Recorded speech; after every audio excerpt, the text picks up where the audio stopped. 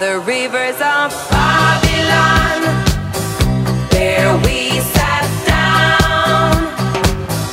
Yeah, we will. Borak the Earthlets. My name is Conrad, alongside my friend Fox, and this is the 18th episode of Space Spinner 2000, a podcast where two Americans try to make sense of the UK's own galaxy's greatest comic, 2000 AD, 1 month of progs at a time. This episode we're covering May 1978, prog 63 through 66. This week we'll finish Mach 1, start Mach 0, and get even deeper into the cursed Earth. How's it going this week, Fox? Pretty good. I mean, it's just the question that's on everybody's mind. Who is Cousin George? Because I don't have a Cousin George, but there's a Cousin George. You have a Cousin George, and he's basically Evel Knievel, buddy. That's how it goes. They took the evil part of Evel Knievel and really tried to make that work. It's true. Without calling him that? Yeah, it took me it's just the jumpsuit that's making me think that he's Evel Knievel, you know? Really, the whole thing, yeah, go ahead. Oh, he does have the whole Stars and Stripes thing going on, even though he's more Union Jack, you know? Yeah, it's true. Yeah, no, the whole thing is a nightmare. And speaking of nightmares, Thrill 1, Dan Dare. Oh, God. Yeah, so Dan Dare this week, scripts are by Jack Adrian and Gary Finley Day, arts by Brian Lewis and Dave Gibbons. And we start off still on the Nightmare Planet. Yep. Monsters and flashing lights, and everybody loses it and goes crazy, except for Dan Dare himself, of course. Because he's so amazing! Yeah, he meets with the floating light beings that live on this planet. They're all pure energy, and so they create illusions to make people leave them alone. But Dan Dare sees through them because of his iron will. They're totally impressed by him. They're like, oh man, you're pretty good. Not getting totally tricked by us. And because he's such a cool dude, they teleport him and all of his crewmen back to their ship, and they rewind time to when the mysterious space monsters attacked their ships. But this time they just make them look like asteroids instead of space monsters, so that instead of investigating, like, what's the deal with these space monsters, instead the crew just continues on its way to other planets. Which, you know, for being super intelligent light beings that can make anything happen and exist outside of time and space, won't be left alone. Think like asteroids would be the first thing you would go for. Well, like, I feel like there's some maybe more superstitious space dudes that would be like, monsters, we don't want to go in there. But they aren't, hecka, intrepid the way that Dan Dare and his crew are. You know what I mean? Well, yeah, and the parallels for the Odyssey really start showing up, you know? I could see it. With the sirens and whatever. Fair enough. Yeah. So let's go on to the next one. This is the start of a big adventure on the Ice Planet. The star forts in orbit around a planet made up entirely of ice. It just sort of seems that way until suddenly they get a life reading, and Dan goes down to the planet to investigate. We're leaving out the most important part, is that they had a close-up on an ice cream cone first. Well, yeah, I was going to say, the people he brings with him are the pilot for the ship, a radio guy, some riflemen, a pepper team, which I think is like a heavy machine gun, and Crewman Wise, a newly introduced smart-ass member of the Space Fort crew. It's really weird. His role in this adventure is to make snow and ice puns, basically. Yeah, and I guess it's next prog, but totally use his powers to be terribly boring at jokes. He's real big with these puns, I'll say that much. Yeah. So everybody lands in powered assault suits, but the surface is unsteady, and the radio guy immediately falls to his death in a crevasse. Soon afterwards, a forest of ice spikes starts flying at the team. It impales at least one rifleman right in the face. This planet is out for blood. Yeah, it's killing everybody. It just starts, they land with a whole bunch of red shirts, at least 4 or 5 red shirts, and they just start getting peeled away real fast, Well, yeah, you're right. They lose their radio guy, who was the only person who could break through the superstorm that's above them, and then their rifleman gets fucking skewered with a goddamn ice pick. And then the two people that they have that are there with a awesome Gatling gun that are shooting down all of the ice spikes. Yeah, they fall through a hole in the ground, and only Dan Dare and Pilot are still alive. Oh, except for Wise also, and he's got puns. And people have just died. Yeah, he's super lighthearted for several of his buddies just perishing in a frozen wasteland. That's very strange. The whole fucking... Yeah. Yeah. So they go on a big ice floe, and then suddenly they find a big ice pyramid. They go inside, and they hear a huge booming voice. Yep. And real talk, everybody, inside this pyramid, there's a giant fucking space squid. that exists in the vacuum of space and is slowly dying. It's got one big eye. It says it's a Cygna, which is a crazy powerful space squid monster kind of thing. Yep. It's been trapped in the ice and is about to die. And when it dies, it'll go off a big explosion. And basically, it's just been all alone and didn't want to die alone. And now that our guys have shown up, it's ready to kill itself. So in a super selfish way, it was I just wanted some people around when I died, just so when I die I wasn't all by myself. I want to die, but I also want to kill. So you see my problem. But he's been locked inside this stupid space pyramid where he can't kill anybody. Yeah. So Dare's hey, we could actually probably climb this pyramid that you've created around yourself and use it to get a signal to get picked up by the ship and save you. So how about we do that? And the squid's no, I'll just kill. I don't want to be saved. I'll just kill myself. So you guys have to stay here and watch me die. So they end up negotiating with him and okay, listen, you stay here and kill yourself if we fail. And we'll leave Wise behind to tell you jokes, but then we're going to try to save you. And all right, but if you don't come back soon, then I'll just kill myself. Well, it's very ridiculous. It's a really bizarre par for the course. Yeah. Now, Dan Dare. So Dan and Pilot climb to the top of the ice pyramid. They manage to radio the space fort, which fires its phasers into the pyramid, which rejuvenate the Cygna and allows it to escape, and it flies off into space.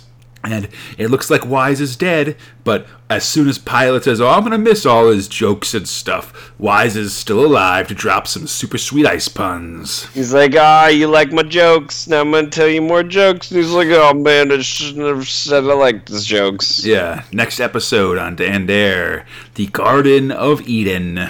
And things get more weird, if you can believe it. There's worm dudes and pilgrims. Oh god, that's right. Oh. Yeah, gonna die terrible worm-based deaths. And hey, so... go ahead. Worm-based deaths? Yeah. I don't want to... Let's not spoil everybody, though. What do you got? Oh, I got nothing. I was just gonna say, it's Dan Dare's turned into so weird of a comic book now. There's some weird stuff going on in these Dan Dares. That's definitely the case. God, Oh, please, go ahead. But hey, speaking of heroic deaths... Thrill 2, Mach 1. Oh, gosh. So, Mach 1 is written by Pat Mills and art's done by Montero this month. So, last time where we left Mach 1, he had made friends with this alien guy named Fred, who's basically a gray alien. He's currently dying of the common cold here on Earth. And in every shot that he's drawn in, just feels like everything else was drawn around him first, and then he was placed into the shot.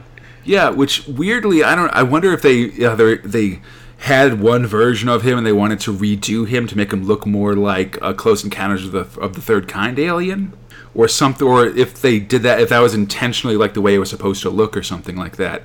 He definitely looks very out of place in comparison to the rest of how the rest of the prog is drawn. Yeah, it really does. It's so bizarre looking.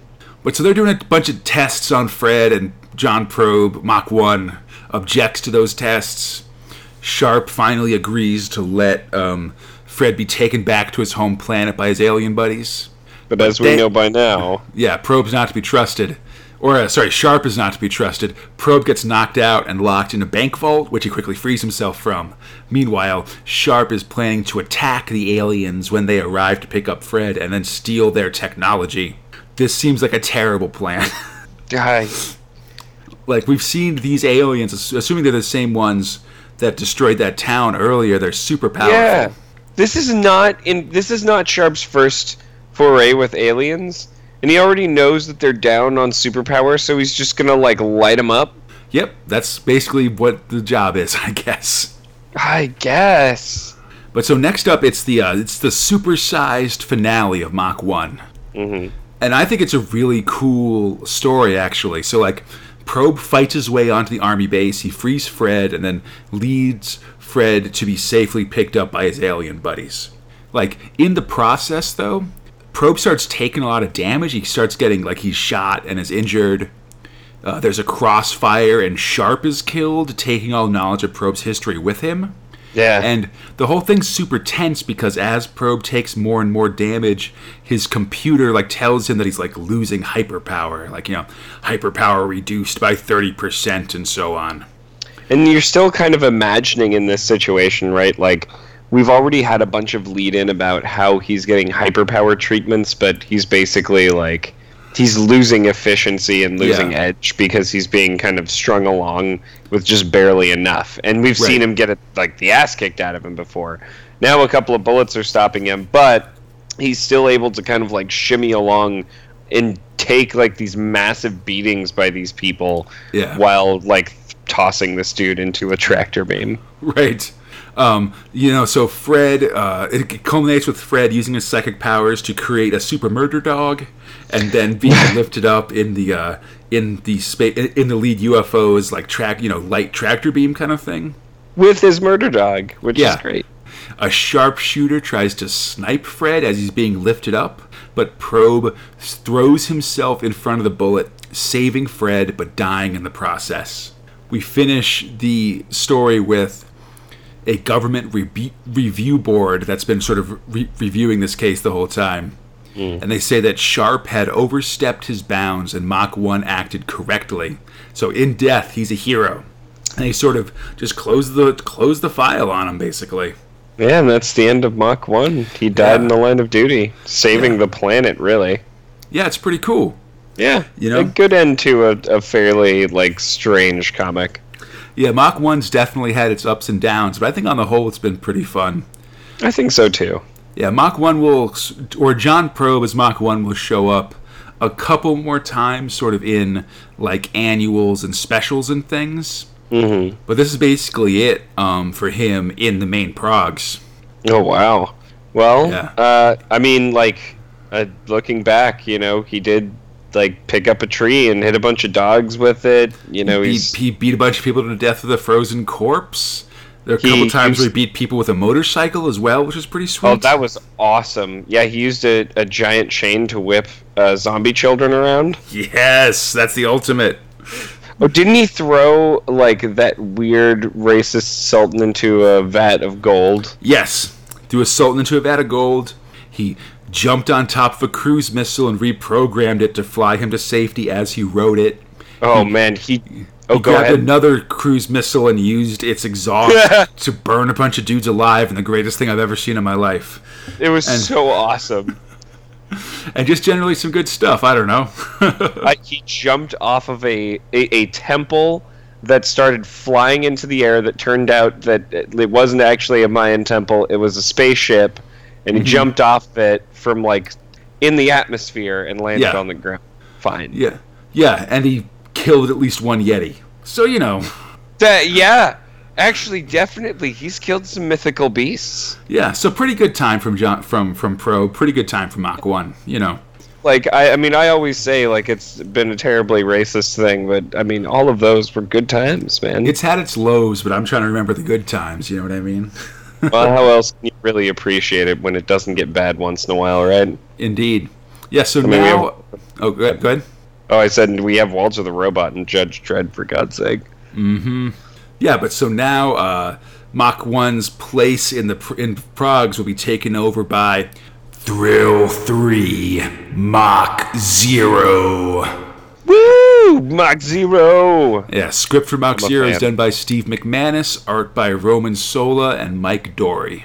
Fuck yeah, Roman Sola! So Mach 0 lives, guys! kind of And shows he's up. pretty awesome. He shows up in the Thames. He's basically the Hulk. Like, he's a very hulky kind of character. Like the Hulk that doesn't change back to Bruce Banner. He's just Hulk all the time. So meanwhile, as like Zero's sort of swimming around the Thames, being like, "I'm alive, I'm Mach Zero," and an American stuntman named Cousin George parachutes into Trafalgar Square, and he says he's arrived at England to do a stuntman tour, I guess. And everyone's like freaking out. Everybody loves Cousin George, apparently. But so he does one of those things where, like an escape artist trick, where he gets locked in a box and then thrown in the river, and then he's supposed to free himself. Mm-hmm. But instead, when he does, Mach Zero shows up and grabs the box and throws it on the shore, and then rips it open and frees Cousin George himself, showing him up. And no one shows up Cousin George. So now it's vendetta between these two guys. I mean, it's vendetta with one of them against the other one. Okay, yeah, that's true. It's a one-sided vendetta with Cousin George trying to get revenge on Mach Zero, whereas Mach Zero just kind of walks off. Yep, he's just like, I'm going to go do some Mach Zero things somewhere else. Yeah, which, as we see in the next prog, where Zero's sort of on the loose and he's just kind of hanging out with some homeless dudes. Meanwhile, awesome. Yeah, meanwhile, Cousin George puts on his leopard skin suit and prepares to hunt down Zero. A bunch of bikers like rush through the homeless encampment, and Zero deploys a fake version, or George deploys a fake version of Zero's son Tommy to catch Zero in a ridiculous net. So now Zero's trapped. I like a good net move, I gotta say. And also, like, Mike Dory, who did a lot of, like, one of the main artists for Invasion, right? Like, I've always really liked his style, because instead of using a lot of white space, he uses a lot of black, like a lot of dark areas. Yeah, like the nighttime stuff that we see from Mach Zero here is really dark and really, like, and it's very interesting in comparison to the rest of the comic, for sure. When he really thinks about, like, the homeless, like, there's the guy without legs who's on the skateboard. Like, he does not make these people look like they're well put together. Yeah, well, I mean, this, like, I'll sort of spoil everybody a little bit for next episode, but this story goes full, like, Oliver Twist or something like that, with, like, a big council of homeless people, and everybody... It was awesome. Having, like, crazy homeless superpowers and stuff. Like, I don't know. It was so cool. I mean, he did beat the crap out of, like, a bunch of, like, thugs that were going to beat these guys up. Yeah, well, I don't want to get into next prog stuff, or into next episode stuff this episode, but it's an interesting thing to keep an eye out for. And, like, I don't know, I'm calling them homeless, but, like, that feels like too modern a term for the kind of homeless that these guys are. Like they feel like they should be called, like, tramps or something like that. I don't know. Oh, I mean, they're the Vagabond Collective, right? Yeah, something. But it's cool. I'm looking forward to Zero for sure. It's really awesome. I've enjoyed it a lot. Yeah. But so, okay. But for every up, there must be a down as we go to non-thrill material. Hooray! I read most of good. these this time. Yeah, that actually goes really quick for some reason.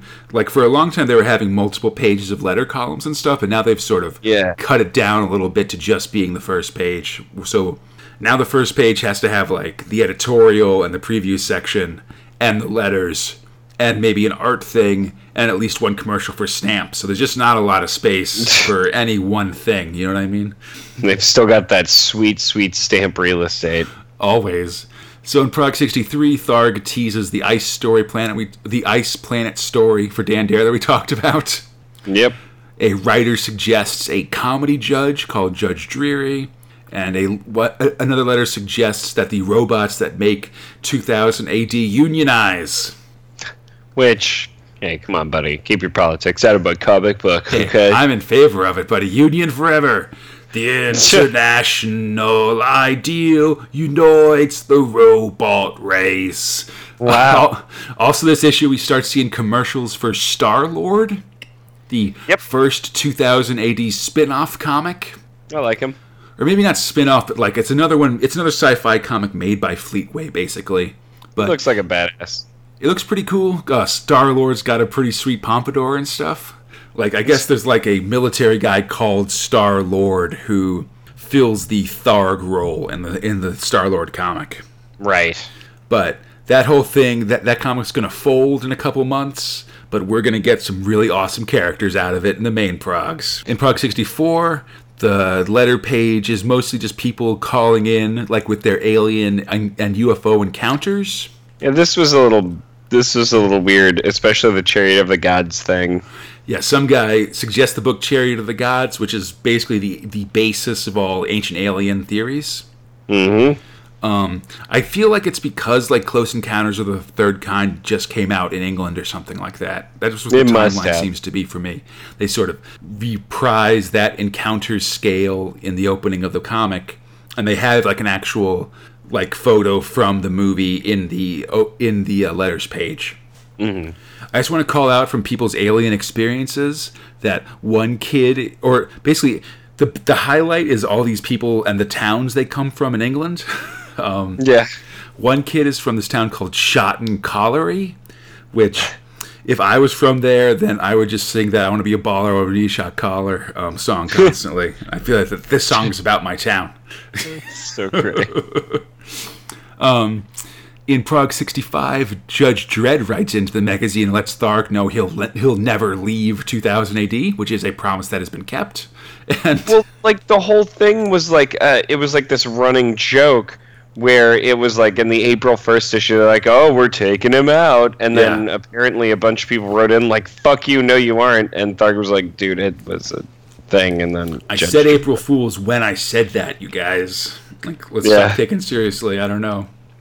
But we still see, in like Prog 66, people read in letters about some previous anti-Dredd letter.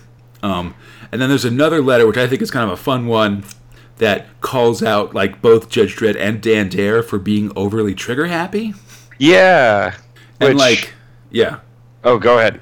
Oh, I was just going to say, like, I guess I agree that like Dan Dare doesn't try to be a diplomat. He just kind of tries to blow things up and kill people. But, you know, you don't have to be a whiner about it, Adrian Gregory of Flaxton, Yorks, in 1978. Well, look, yeah, exactly, number one. And number two, like, I'm cool with them. Like, if they had a Picard-esque comic going on in here, that'd be kind of a neat round out, but it wouldn't be very thrilling, right? Like, this is supposed to be sci-fi thrills. This is supposed to be, you know, something set in this fiction universe that is entertaining. And Dan Dare solves his problems by shooting a lot of things. Yeah, and it seems like it'd be hard to have conflict resolution through talking to people fit in like 6 pages of an issue, you know? Yeah, exactly. Yeah, so speaking of solving your problems by shooting them, Thrill 4, Judge Dredd. And things start getting really awesome. Yeah, all of Judge Dredd this month is written by Pat Mills with art by Mike McMahon and Brian Boland. So, man, the Cursed Earth, we're getting going. It's so good. Yeah, man, we cold open on sort of a town in the Cursed Earth where a lawgiver sentences a family to death for stealing food. Dredd and Spike's Harvey Rotten sort of come across the town on a recon bike trip, and Dredd stops the execution. But he's also taken into custody by the townsfolk and imprisoned to watch them die. They're sentenced to death by being eaten by hungry rats, carried on the winds of powerful atomic war storms. So One bite means death, and the roofs of all this town have spikes that are supposed to be there to kill the rats when they come flying through. It's flying death rats. It's so bizarre and crazy. It's really ridiculous. So, I love it. We cut basically to a giant flying rat swarm with Dredd locked in a cell, and then finally Spike's Harvey Rotten shows up. He frees Dredd, and they free the townfolk, and the pair of them turn on the sirens on their bikes and lead the flying rat swarm out of town, but not before they basically devour the lawgiver. Which was awesome. It's super awesome. It's all awesome. The swarms... It's really graphic. Yeah, man. They definitely show this guy getting eaten alive. The pair turn on their... so they lead the swarm to a giant lava river, and most of the swarm is killed in the fires, though Dredd has to has a face-to-face showdown with the evil King Rat. who Dredd kills with his bare hands. Just squeezes it to death. Yeah. They advise the town folks to build sirens outside of town to draw off the rat swarms, and we head off. But before we do, we learn that Spikes spent the time while Dredd was being imprisoned by the townsfolk to like scout around the town and find some random stuff, including a sweet Colt 6-shooter and some old school like World War II era hand grenades. And now he's wearing one of the old hand grenades like an earring. Which is really like, oh god. It's really big on his head in terms of like earrings things. I don't know how it works. Big as his jaw. So in the second half of the Progs, it looks like our guys have somehow found their way to North Dakota because they ride to Mount Rushmore, which has some extra heads, Fox. Yep. It's got Jimmy Carter has one head on one side, like to the left of Washington, and then to the right of Lincoln, it's some random mutant warlord named Morgar. Which, like, impressive that they molded that into the thing. Yeah, totally. So scouts from the warlord sort of see the Killdozer and stuff, and the warlord orders that they be brought down, and the chase is on. Some rocks cause the Land Raider and the Killdozer parts to separate. Well, it's like a bladed ship, right? Yeah. Well, So in the Killdozer, Dredd and Spikes, they take down this atomic rock carving device that the mutants have, which is apparently how they carved Morgar's face in the mountain, which basically is this murder yo-yo that sends out this like spinning disc that can't be stopped. So they capture it, and in the process of capturing it, they knock out all of the statue of Jimmy Carter's teeth. It's amazing. And then Dredd and Spikes threaten to sort of come across the warlord or Morgar, the warlord, who's taken control of the Land Raider, like the second half of their vehicles that has like the cure for Mega City 2 and all the other judges and stuff like that in it. And they basically say, let them go or we will destroy your face on Mount Rushmore. And he agrees to let them go. Yep. So finally, Dredd is on the run from Morgar.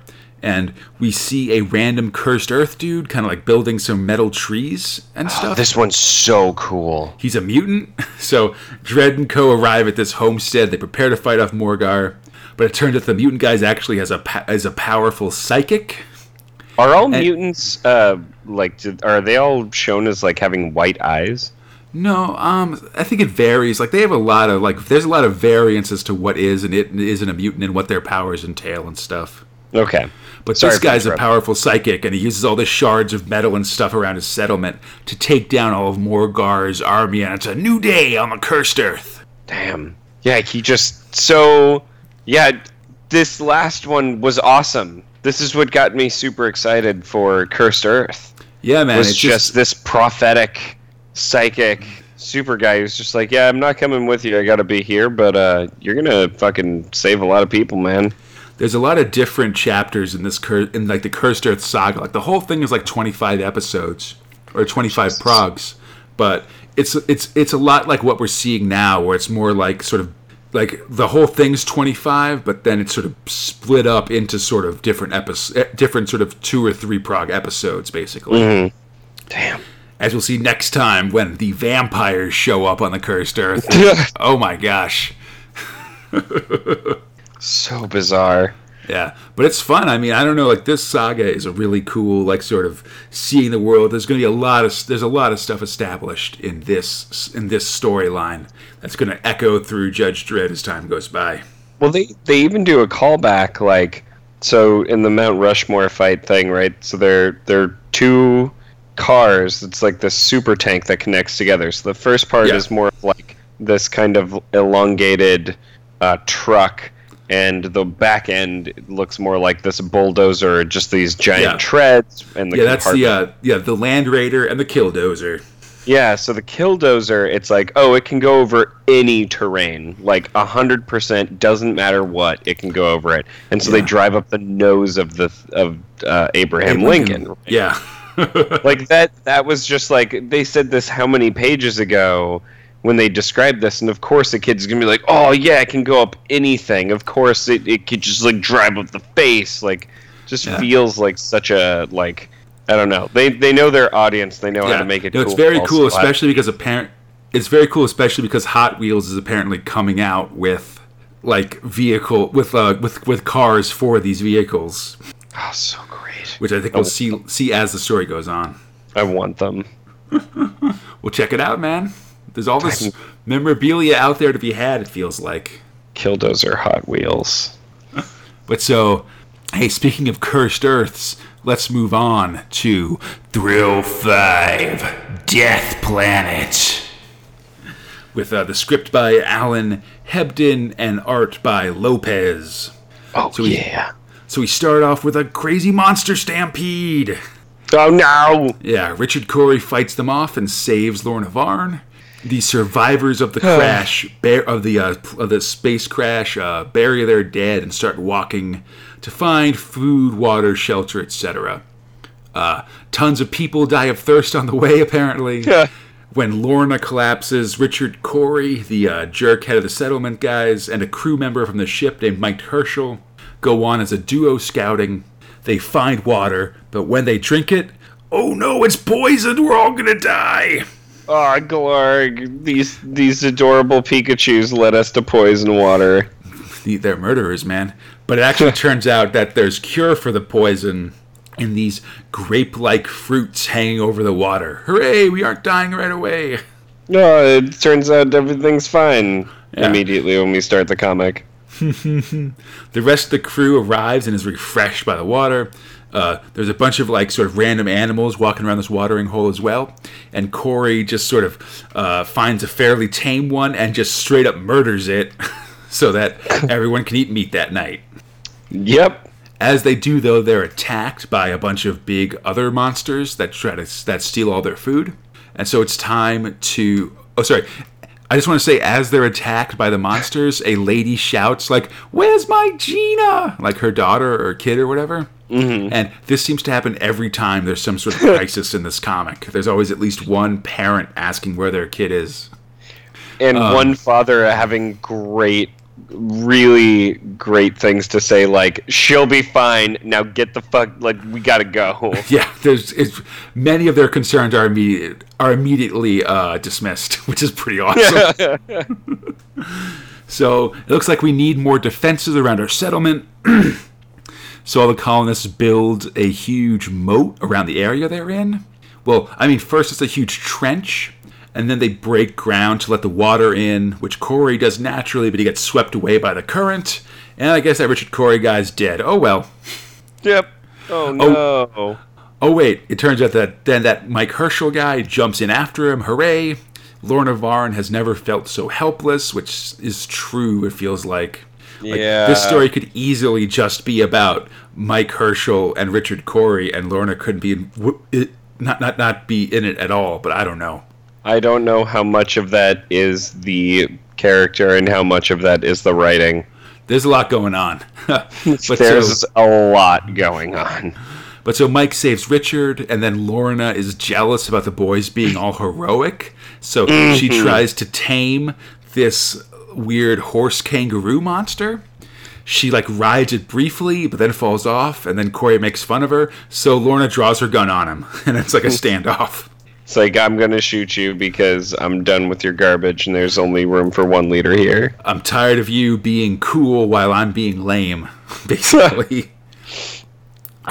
But in the next prog, Mike Herschel steps in and the two agree to a truce. A settlement's quickly established on the new island, and all seems well until random guys on guard duty start going missing, killed by human beings, like there's footprints around them.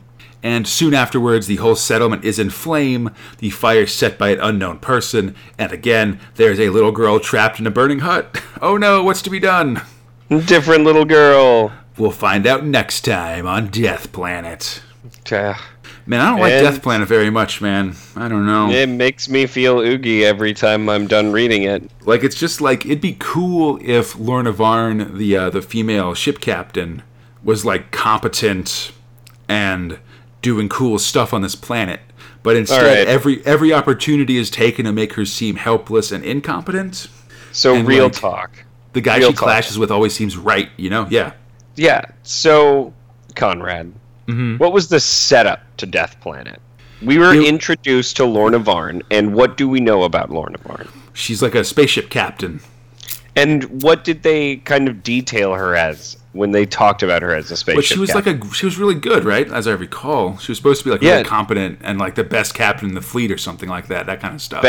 best captain in the fleet, has done this like a jillion times, really by the book, but also like, you know, really good at giving orders. Everyone very clearly respects her. She's blah blah blah blah blah. And this whole comic seems to be like, this person of authority, we're gonna take you down a peg, which really feels like subtext, if you know what I'm saying. It does Like, really feel like the whole story is just there to take this character down a peg, which seems really weird. Which seems like a really weird motivation to have the character in the first place if you don't like her very much. I don't know. Well, you could have a job like other people, but you wouldn't be able to handle it. All the men would just be doing the work for you. But that seems It's like oh god. that seems like a weird message to have in a comic book that's sort of built for like 8 to 12-year-old boys, basically. I agree completely.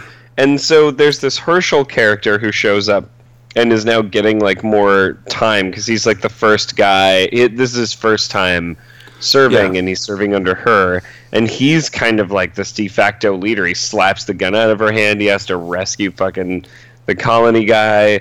Like, he seems to be doing all of the background work, keeping things running, while these two just get the spotlight and have their drama problems. Yeah, it's- Which, when mom and dad are fighting, and so this is what I actually think it's about, when mom and dad are fighting and the kid is the one who's taking care of all of the business, that's what I think is trying to, like, come across. Like, maybe it's being more clever, but really it just seems like, and you see this in letters in the next episodes that we'll cover, but like people just talking smack about like Lorna Varn, and I'm like, she hasn't done anything other than get set up as really good, and then just every single episode after that being told she's terrible. Yeah, it's So, pretty I don't- ridiculous. And Yeah. and like everything else that's going on might be interesting if it weren't for this like bickering. Yeah, for sure. But hey, I speaking don't of, like it. No, it's not. It's not super for sure. Like, you know, I want to like it just because it's this story that's got the first, like, you know, actual like female protagonist and stuff. They don't treat her very well in the course of this comic, I must say. Yeah. But hey, speaking of new female characters in comics, let's Hell go yeah. to Thrill 6 Inferno. Oh man, I'm so excited. Inferno's going crazy, man. It starts with Giant having a big dream about Gruber, Artie Gruber, insane cyborg guy, attacking him during a aeroball match. Yep. But then he wakes up, and it turns out that I guess all the primary heroes live in the same apartment. I guess, but it seems Oh no, weird. he and Zach, I think it is. Zach live together in the same like super flat. Yeah. But so everybody's getting ready for this game against the Philadelphia Freaks. One guy on the Freaks, Dimples Divine, looks a lot like Gruber, and he's promptly murdered and replaced by Gruber. This is really starting to sound very similar. It's true, although this time, instead of just attacking him in his hotel room, Dimples apparently likes to sunbathe to try to tan his desiccated robo-zombie skin. Yep. And to do it, he sits in like a chair with like sort of a light thing over it with a sun lamp in it. But they've replaced the sun lamp with a laser bulb, so he's fried to ash. It's really horrifying. It's pretty awesome. But so now Gruber's in the game, and he's controlled by Mr. Chubb and Torso. Or Mr. Torso, I guess, yeah, whatever. So it's match time. We learned that Gruber has both pain circuits and a bomb implanted in his head, which convenience. Yeah, it allows Chubb to control Gruber from a distance, and if things go wrong, he could just blow Gruber up completely. Oh, it's inside of his thumbnail too, which, I'm sorry, this is like a big time fear of mine, or like fingernails coming off or falling off. This super grossed me out. Yeah, Chubb pops off his fingernail, and there's this really detailed view of all this machinery stuff like set inside his thumb, underneath his thumbnail. And I agree. Like, there's something very, like, I want to say, like, squicky about it or something like that. Yeah. Ugh. Like, it offends my sensibilities a little bit. Yes. But so as the match begins, Gruber gets the ball, and he gets the order from Chubb to peg the ball as hard as he can right at Giant's face. Which, as a kid at the schoolyard, I can say that head pegs are no fair. No, they are totally mean and not something you should do. But so Gruber pegs the ball. We're still learning stuff about Inferno. So apparently if you throw the Inferno ball hard enough, Yep. it gets white hot and like semi-frictionless, I guess. Well, so part of like the big thing here is everyone's like, holy crap, how did he do that? Yeah. Like, he's kind of going overboard. But so Gruber throws the ball so hard that it becomes white hot. Yeah. One of the freaks actually body checks Giant out of the way of the ball because he thinks that Gruber is making a shot on goal, and so he's like removing someone defending the ball going in. But The womp. Yeah, the ball ricochets around the arena and finally hits Regal Eagle. Oh, snap! Regal Eagle is dead. First hero, kind of Harlem person down, but not really. He was a dick.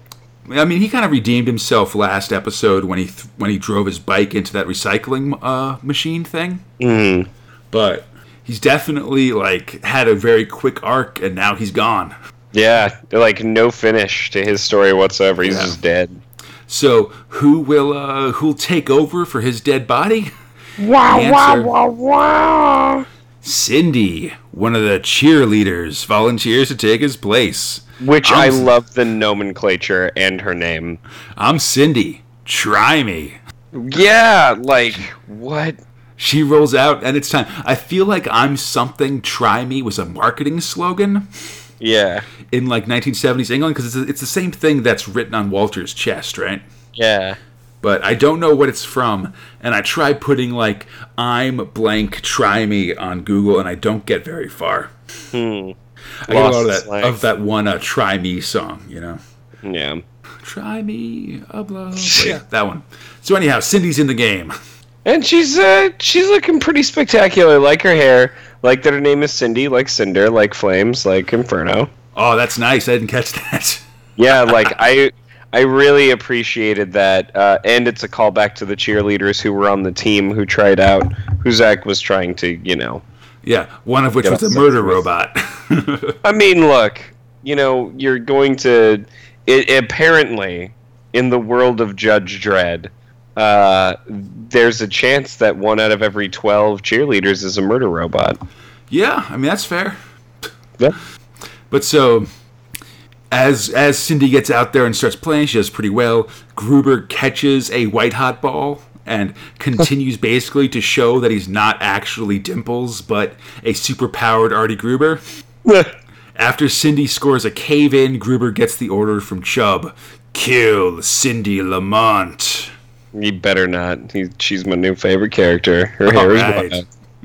Hey, she's definitely the. I'd say she's like in the top 3 of female characters in 2000 AD right now.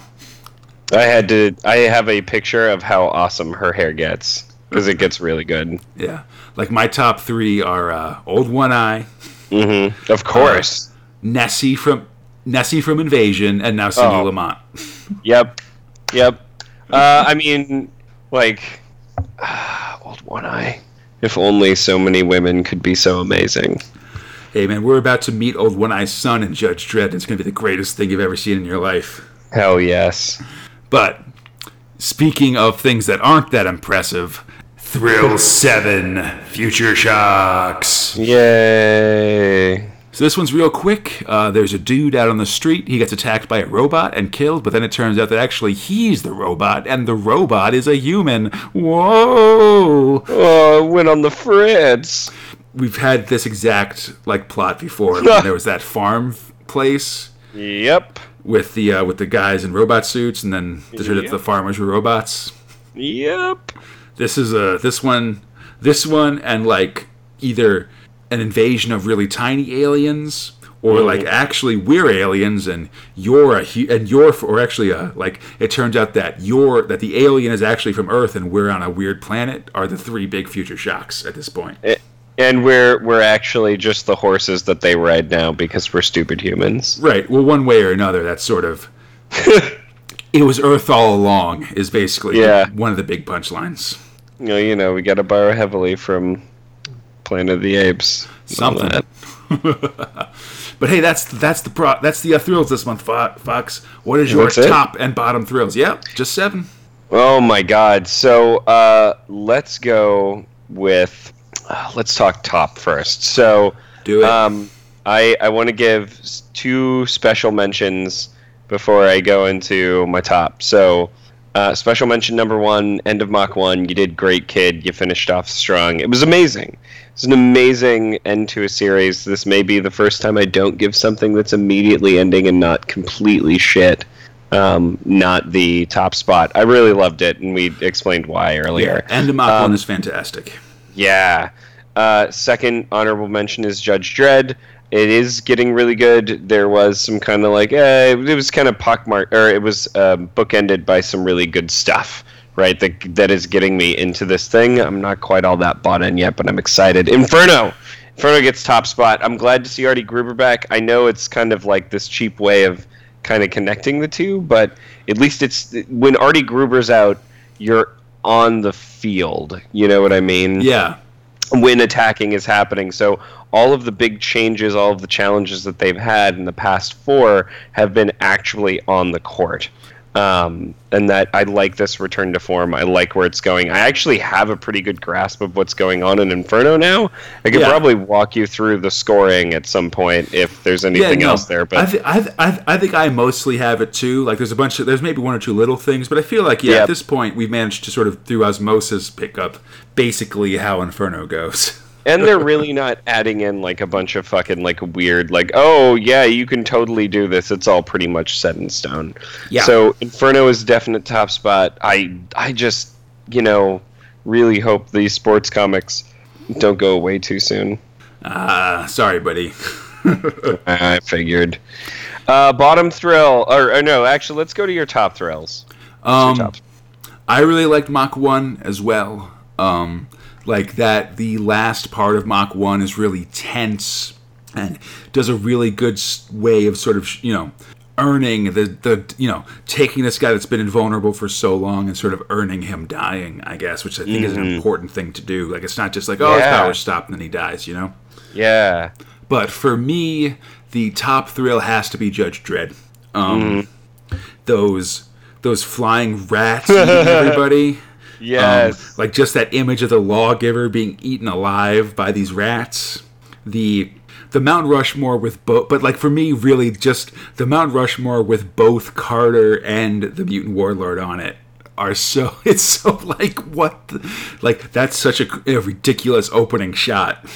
I love it. It just makes me laugh and makes me really like, I just love that sort of madcap ridiculousness of the future of Judge Dredd that just makes it feel so fun to me. It really is just that whimsically amazing. Yeah. With murder. Yeah, totally. And plus, the flying rats thing really reminded me of this book that I've heard of, that I read for this other podcast that I listened to. It's like this British horror novel from like 1971 that's just called Rats.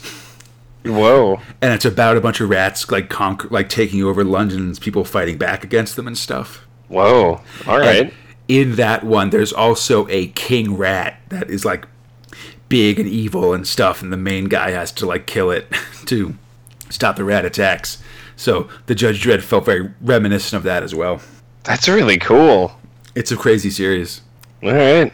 But okay, so bottom thrill. I think we can say our bottom thrill at the same time, and we'll both agree with it. All right. Yep. 3, 2, 1. Death Planet. Death Planet. Yeah. I mean, I gave it like this long tirade before. It's horrible. It's really. I wish it was way better than it is. It's not great at all.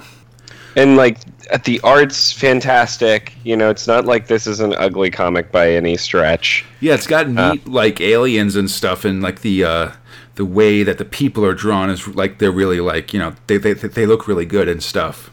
I like the exploration of like what settling is like there. Although I would assume in a world like 2000 AD or whatever, maybe this is closer to Dan Dare timeline, but like if you're going to colonize, and I know I talk about Star Trek a lot, like when they colonize, like, yeah, things get like a lot simpler in the clothes that you wear and shit like that, but they still have, you know, computer consoles and stuff, and they can like easily make homes with their matter. Yeah, I think the problem is that because their ship crashed and they're sort of off course and stuff, they've lost a lot of those modern conveniences. Like that's sort of part of the plot, is that they don't have.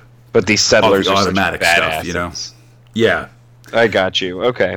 But like the politics of it is really rough. But also just like, I don't know, like the cliffhangers aren't that like, it's so cliffhangery. That is just like, oh, here's a problem, and then first panel, oh, we solved that problem, you know? Yeah, and exactly, it's the poisoned water. Don't worry, they're berries. Yeah. God, like I'm so pissed that this guy looks better or is doing better than me. Oh, don't worry, we're gonna get our hands slapped by a guy. And then like. The actual colonizing stuff kind of gets hand-waved away, where it's kind of like, all right, we're going to build this trench. Like, all right, they just build the trench. Like, then suddenly, like, all right, we'll build a settlement here, and suddenly they have a settlement with, like, houses and all this stuff. Right. You know? Like show us some development. Yeah, like, it doesn't go super in-depth about what the actual... Like, you know, if the story is going to be about the colony, it doesn't show a lot of in-depth stuff about how they're doing the colony, you know? Well, and then, okay, look. Oh, please, go ahead. And, like, we're about to abandon all of this for a completely different story starting next month, you know? Oh, like, great. Like, for a different story within Death Planet, I mean. Like, I don't know. Like, it's just... It's not doing it... Like, the politics are really weird. The story isn't good enough or like, it doesn't have anything super interesting to sort of bring to the table all that much. Like, it's just sort of not a great effort, I think. So, like the Daredevil Netflix TV show, right? Or Daredevil in general.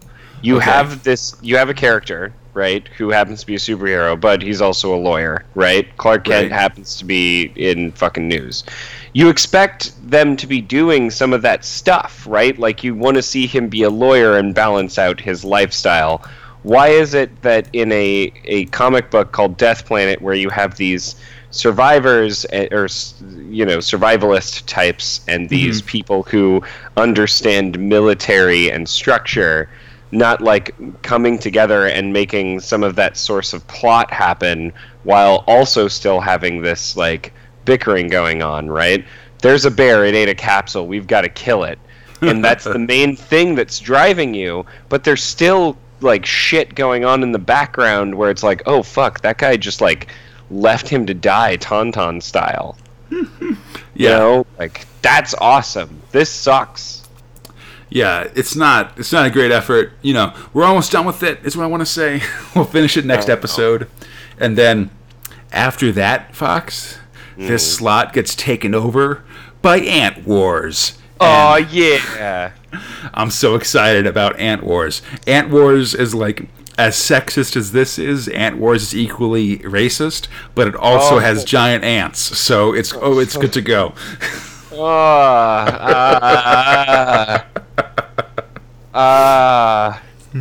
Okay. It's great. Exciting, yeah. I'm happy.